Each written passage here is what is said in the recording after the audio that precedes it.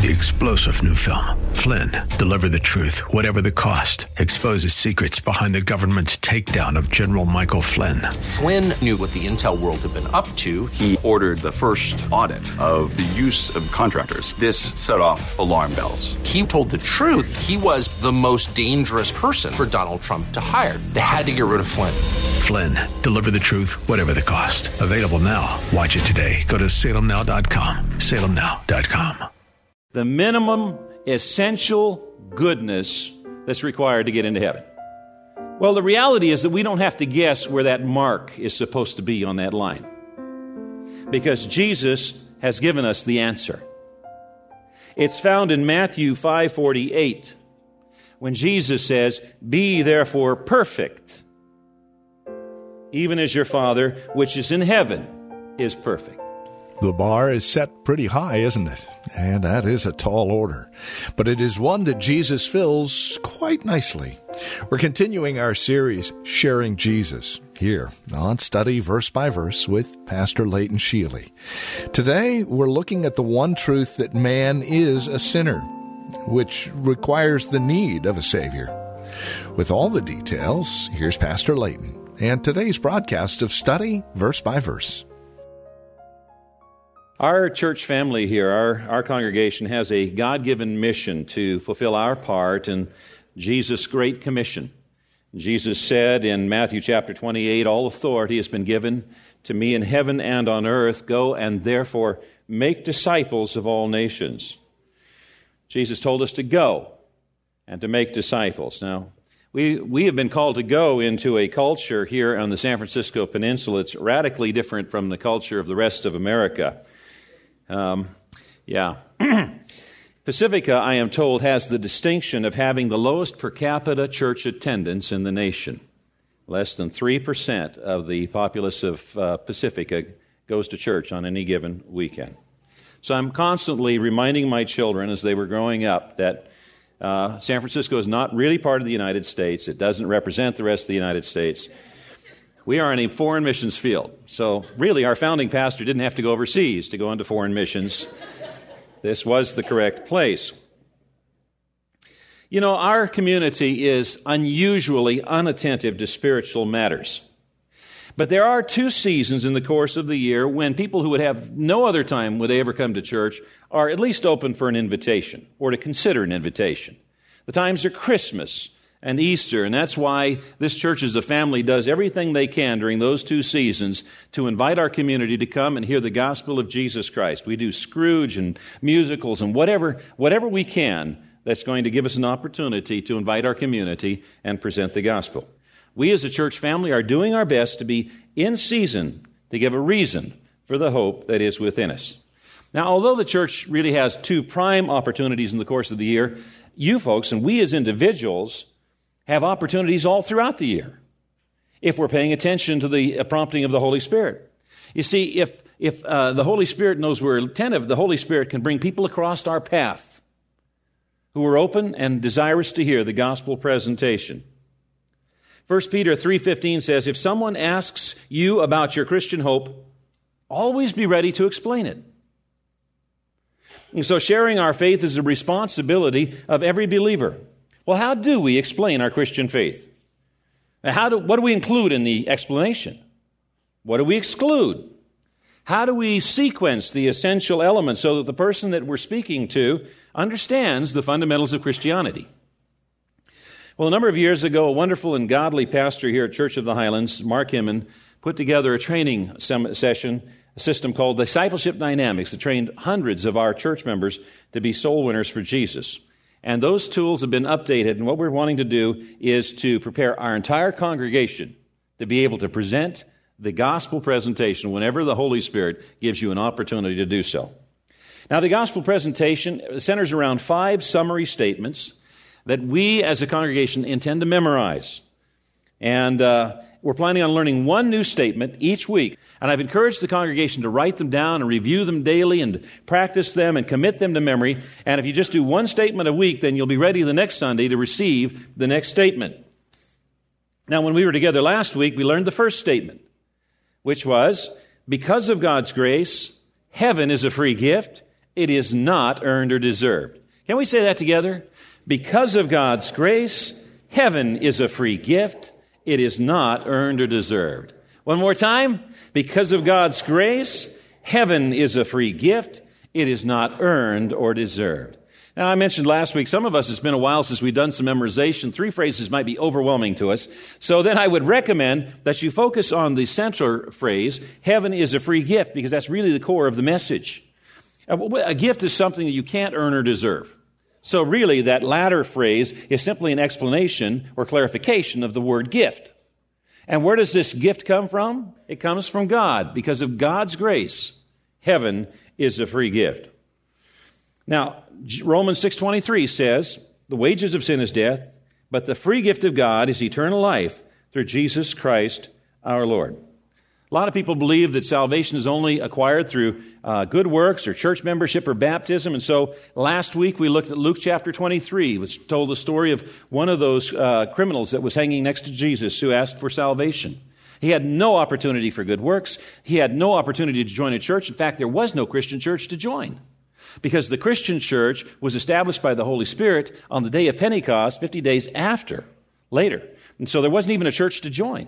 And there's no indication from the Scriptures that he was baptized. He didn't come down from the cross and be baptized. And yet, Jesus said, you're saved. Today you are going to be with me in paradise.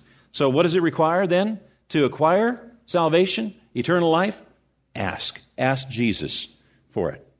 Now, we can understand why heaven has to be a free gift when we understand what the Bible has to say about man.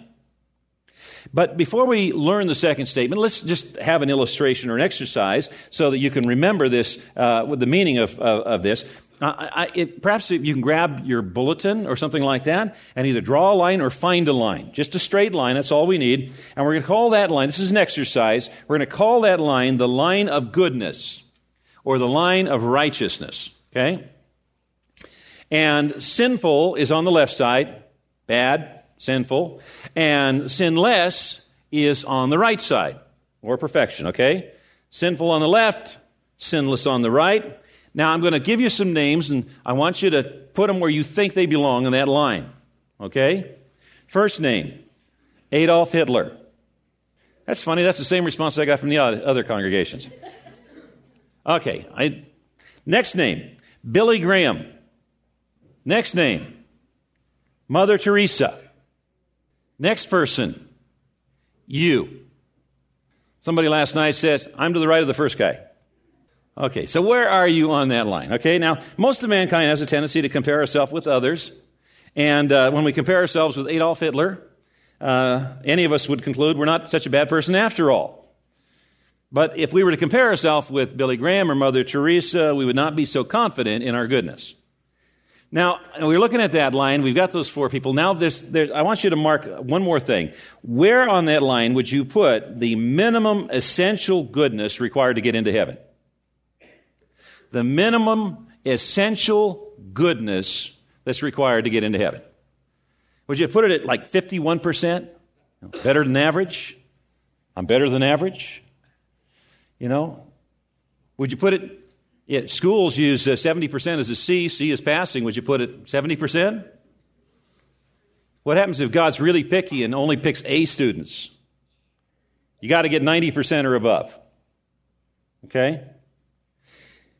Well, the reality is that we don't have to guess where that mark is supposed to be on that line, because Jesus has given us the answer. It's found in Matthew 5:48. When Jesus says, be therefore perfect, even as your Father, which is in heaven, is perfect. Be therefore perfect. So if that mark could even be on your line, it'd have to be on the far right edge. And if you were honest about grading yourself, you can see that you fall short. I fall short. Billy Graham falls short. Mother Teresa falls short. Everybody falls short. And that's what the Bible tells us. So with this illustration in mind, let's learn our second statement. The second statement is this: man is a sinner and cannot save himself. Can we say that together?